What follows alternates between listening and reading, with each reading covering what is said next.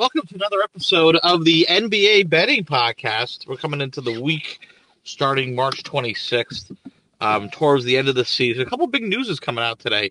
LeBron James is going to play the final games for the Lakers in that dogfight out west.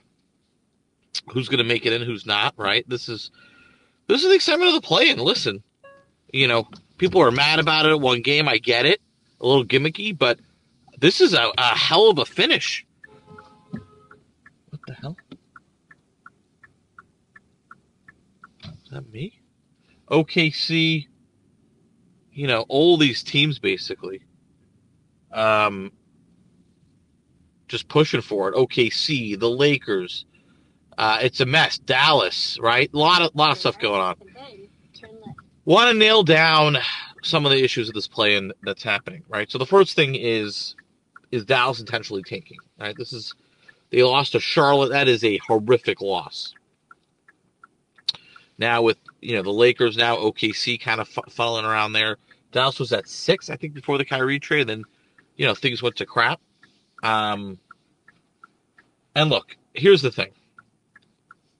People are talking about what's Kyrie's value now, if they do this. A couple things on this. First off, look, I'll say this. You can think about this a couple different ways if you're Dallas. One thing you could say is, look, I get it that they haven't been playing well towards the year. It's still worth it to make a run. It's still tight. If we get into even the 10th seed, we're going to be on the road for 2 games, but we have the 2 best players potentially in that game. They could get hot. They could win it for us. In my opinion, you really have to think about, Kyrie specifically, Kyrie intent going into a game and going into a season. Okay? It's very obvious. First of all, as a player, I totally get, if you're kind of checked out, if you're at work and all right, I'm not going to stay with this employer much longer, and you're at a big meeting or whatever, do you check out of that meeting? And you could say, no, he owes it to the team, blah, blah, blah. I mean, a lot of this is human nature, right? If you're like, all right, yeah, I'm probably not going to continue here or whatever, so I don't care. So there's not much incentive. You kind of check out, right? The biggest issue of that was when the Celtics, with Kyrie totally checked out. They lost to the Bucks in 5 after winning, I think, game 1. They really should have been more competitive in that series, let alone win. And the youth was actually better out without him, right? He didn't really ruin Boston, but I mean, injuries didn't help late, and obviously he kind of checked out there. You can see in Brooklyn the same things. Now, Brooklyn, he has his own situations, right? In Dallas, now the question is he checked out? Yes, no. Or is it just it doesn't really fit with Luka? It definitely doesn't fit with Luka. I don't think it helped that they got Kyrie and Luka was out and they had no time to mesh at all. Again, Kyrie Irving is not a plug-and-play guy. He's one hell of a talent, but, you can't expect as a franchise to acquire him mid-season. All of a sudden things go up. Kevin Durant, and this has been noted, is probably one of the best, if not the best, plug-and-play superstar of all time. So that situation is different. If you could throw Kevin Durant to a team tomorrow, and he'll instantly make them better, right? Where most players, it takes time to, they adjust. It takes a couple of games. What's the rhythm of the team and all that? Not the case with KD, but that is the case with Kyrie. He's a high usage guy. He has to play to kind of, do I fit, do I not? People forget, right? When you have the Heatles, when it was Wade, Bosh, and LeBron, that team was 500 after the first 15 or so games. So it takes time to mesh, regardless of the talent. It's going to take time to mesh.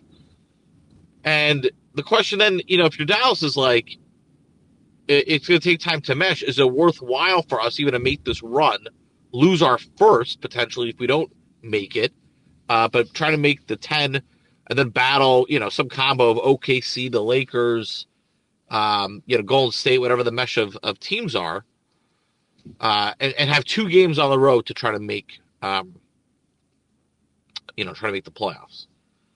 I get the concern, but the other truth is as follows. The East and the West are completely different. I know, people think the West is better than it is. It's not. The East, to me, has, I think, 4 tiers. Okay, there's the Bucks, separate tier. Celtics, separate tier. Sixers. Then there's the rest. Not a lot of difference, in my opinion, between 4 through 9. You can make an argument there could be upsets that are had, right?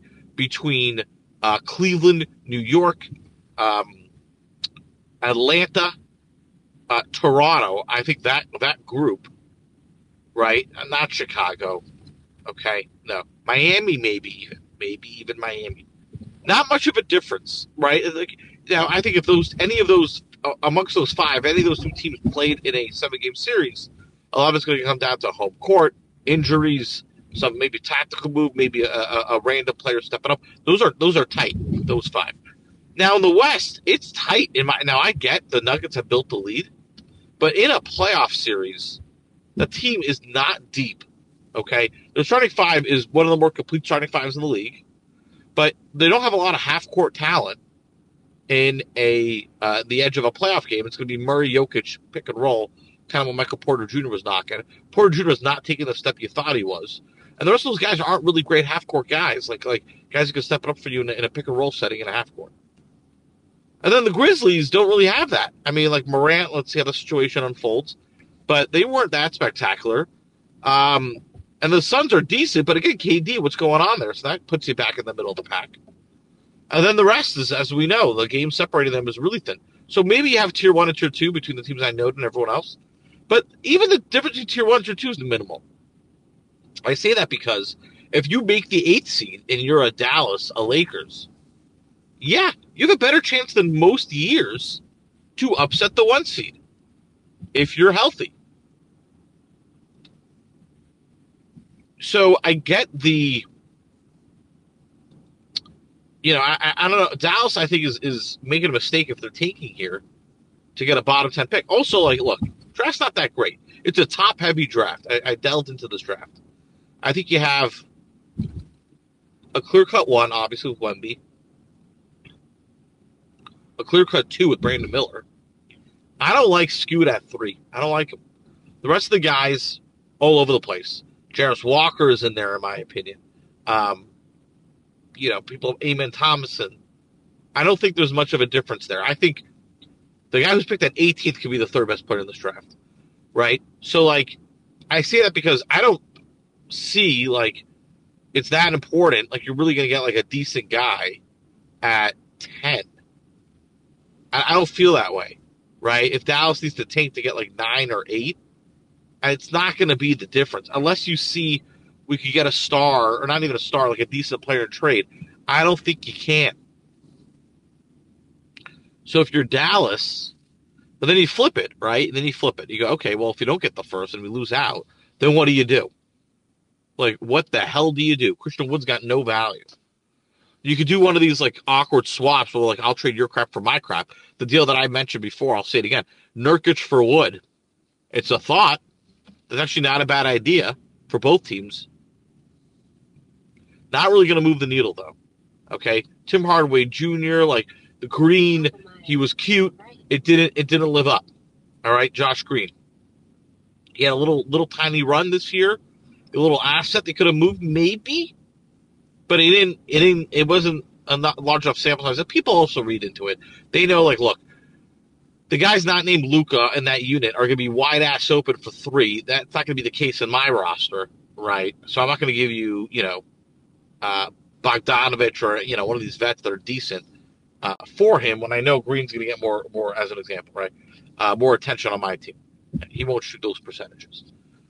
So Dallas is really, and they've showed the desperation before. They went after Kemba Walker, it didn't work, right? So the Kyrie thing is mess. Now here's the thing that really kills it, right? Is Luka's making these little Chinese whispers about, is it about Kyrie? He's like, I'm unhappy. It's not about basketball. We don't know. Is that a Kyrie thing? Is Kyrie like pissing him off? I have no there's been some some stuff alluding to that. Not sure. But if you're Dallas, that's the question, right? Do you make this run or not? So I can play both sides of the argument. What I would say is I still think you got to push for the play-in. You get unique coaching. You got Kyrie and Luka. I think, if you made the play-in and you found your way to the 8th seed, and you were competitive and lost in the first round. I don't think if he makes it so that less hope is lost. And I think you have to re-sign Kyrie. What else are you going to do? Okay. What other teams are going after him? Like, you have some leverage there, I would think, but we thought this before. Does he just retire? I mean, who knows with the guy? But you get a full year. I mean, you have to think through that. And also, like, the value is still going to be there with a team like Phoenix or the teams that don't win. If you need to then turn around and trade him, by next deadline. I know it's a whiles away.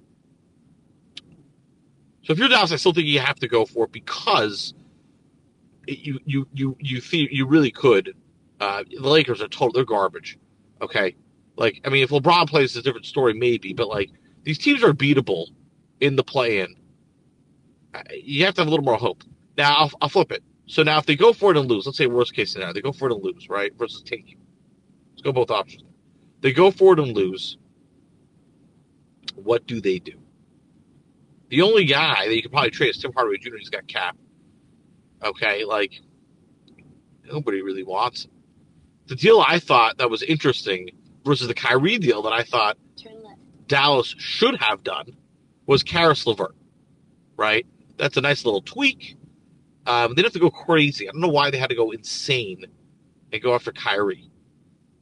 That tweak could have been interesting. No, they had to go for Kyrie. Okay, fine. So now the flip, okay? Because the worst case isn't great, right? Like, it was Tim Hardaway Jr. for Caris LeVert. You got LeVert. You got Luka coming back. Like, it's going to piss off Luka. He's going to be pissed going into next year. Maybe you move Wood. Let's say you got Nurkic. Okay, Nurkic gets hurt all the time. I could, as much as I like the idea, I could poke holes in it. Outside of that, what is it, Kleber? I mean, like, what are we doing here? Like, this team is not good. Just does not have. And then you're a year or two away for, like, what the hell we do with Luka? You're like, Luka holds you hostage, but I mean, not a lot of good options. Now, is there sneaky free agency you could do? Sure, I'm sure. Like Jay Crowder, maybe get some pickups like that. It's still pretty weak. Now, on the flip, let's say Dallas takes, okay, and they get the 9th pick. They're probably going to try to trade that pick. You have Luka Doncic. You need to show more face, okay? At the end of the day, the truth is, by the way, is like no one wants to talk about it. Let's talk about it. In the end of the day, the Jalen Brunson not re-signing was old Dallas's fault. They had a chance to overpay him by a little bit, and it wasn't an overpay, by the way, because now he's underpaid. So they could have had a chance to get him at good value, actually, and they chose not to, and they blamed the Knicks for tampering. They could have kept him. If they had Brunson, we're not talking right now. This is probably a top 4 seed. And by the way, even if the Knicks said, fine, we're losing Brunson. And not the Knicks, the Mavericks. We're losing Brunson to the Knicks. They could have negotiated a sign and trade. They could have gotten some players back who could play for them in the form of Julius Randle, which the whole league was like, shut on. I thought he could have made sense there. Evan Fournier. Okay? Some combo of that. Could have happened. But no. They just let it go. So that was the big mistake. And they lost, a good talent for nothing. Can you get anything at 8 or 9 that's going to get Luka excited that turns you around? I mean, look, I like Jarris Walker. Okay? He may or may not be there at that pick. And even if he is, like, you traded Dorian Finney-Smith, it's the same team. Because let's say he's like Dorian Finney-Smith, which is like a good thing. If he's a rookie, as a rookie playing like that, okay, you're excited. But guess what? Even if he is, like, is that team anything? I don't think it is. And then you have to go, now let's look the other way. Okay, great. Let's keep flipping this. Let's keep playing this.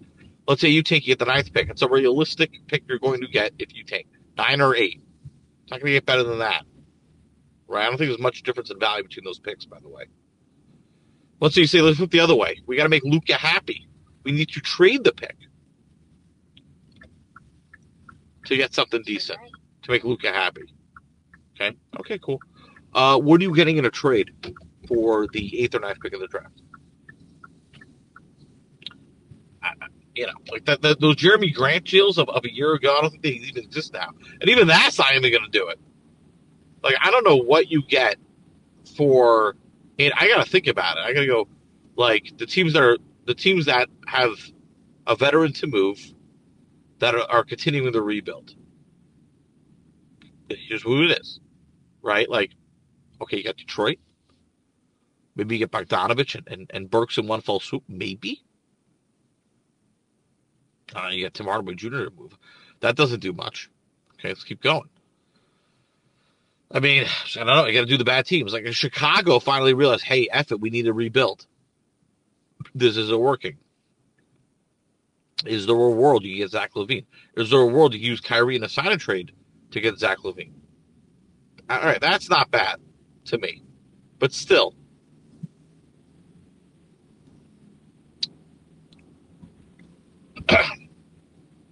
Zach LaVine's a very flawed player. That's probably, and that is like a crazy, unrealistic scenario. Like, just honestly, just not realistic. The one move that I actually think would be interesting, that I'm not sure if both teams do, would be as follows. So we learned last year that Brunson worked well, right? I mean, he did great with Luka. I think Luka needs a scoring small guard, or not small, but scoring quick guard. The Kyrie concept, in theory, could work in that world. If I'm Dallas, I mean, you take, I'll say it out loud, Tim Hardaway Jr. and what, 9th pick for Anthony Simons? It's not bad. And then I look to sign and trade Kyrie. Or they could go after, and then obviously depends on sign and trades, right? So who are you going to sign and trade for Kyrie? Can you get a Zach LaVine? Could you get Chris Paul? Is that crazy? I think Chris Paul, to me, is the target. I know, look, he's old. He's got a couple of years. You're pretty desperate right now. If Phoenix goes out in flames, Chris Paul has shown he can't do well in the playoffs. I get it, okay? You need to be healthy for the playoffs. It's a risk. But, and the if healthy is big. Look, those teams at least are competitive with him. They do way better with him. But he's old. I get it. He's old. Like, you go the Laker route, you get a D'Lo. Ugh, it's not going to do it. Mavericks are screwed, man. They're really screwed.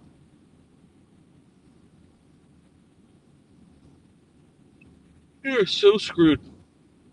And it's kind of nice. Feels good. Yeah, even that Simons idea is like, now I just killed the idea because all these only guys kept for Kyrie and a sign and trade are guards. They're going to have to utilize Kyrie in a sign and trade. Right? I don't even know that now. Like, now I'm thinking, I don't know the other teams that you could even get. Like, let's say you got Harris Walker, and you hope he's decent, and you go Wood, Harris Walker, Luka. Now I need something in a sign and trade for Kyrie. I just drafted the guy. Yeah, I don't know who. And they really missed Brunson. Brunson was the guy. They had it. That's gotta suck for them.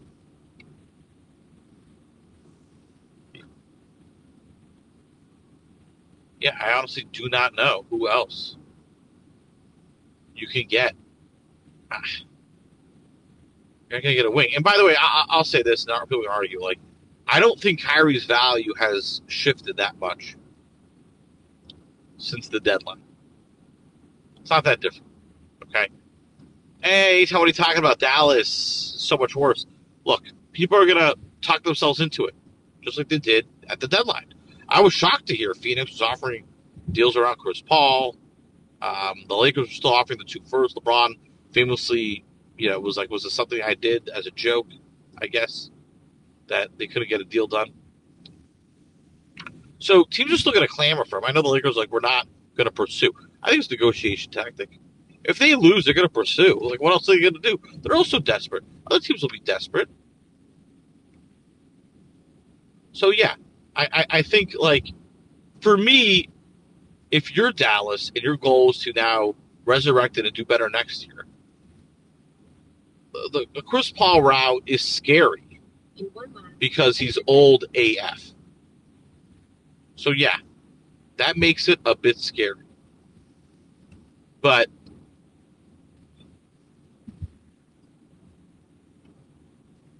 he could give you enough. And you could have one final run. It's kind of like Jason Kidd with Dirk Nowitzki, right? When they dealt David Harris for Jason Kidd. And that was an interesting deal because Kidd was towards the end and Harris was good. He was an all-star. And he was young. They might want, now they're going to, I see them doing those kind of moves. Now, Chris Paul is, I think, the same age or older than Kidd was. And also, it gives you the windows 1 year. I mean, it's at best 1 year.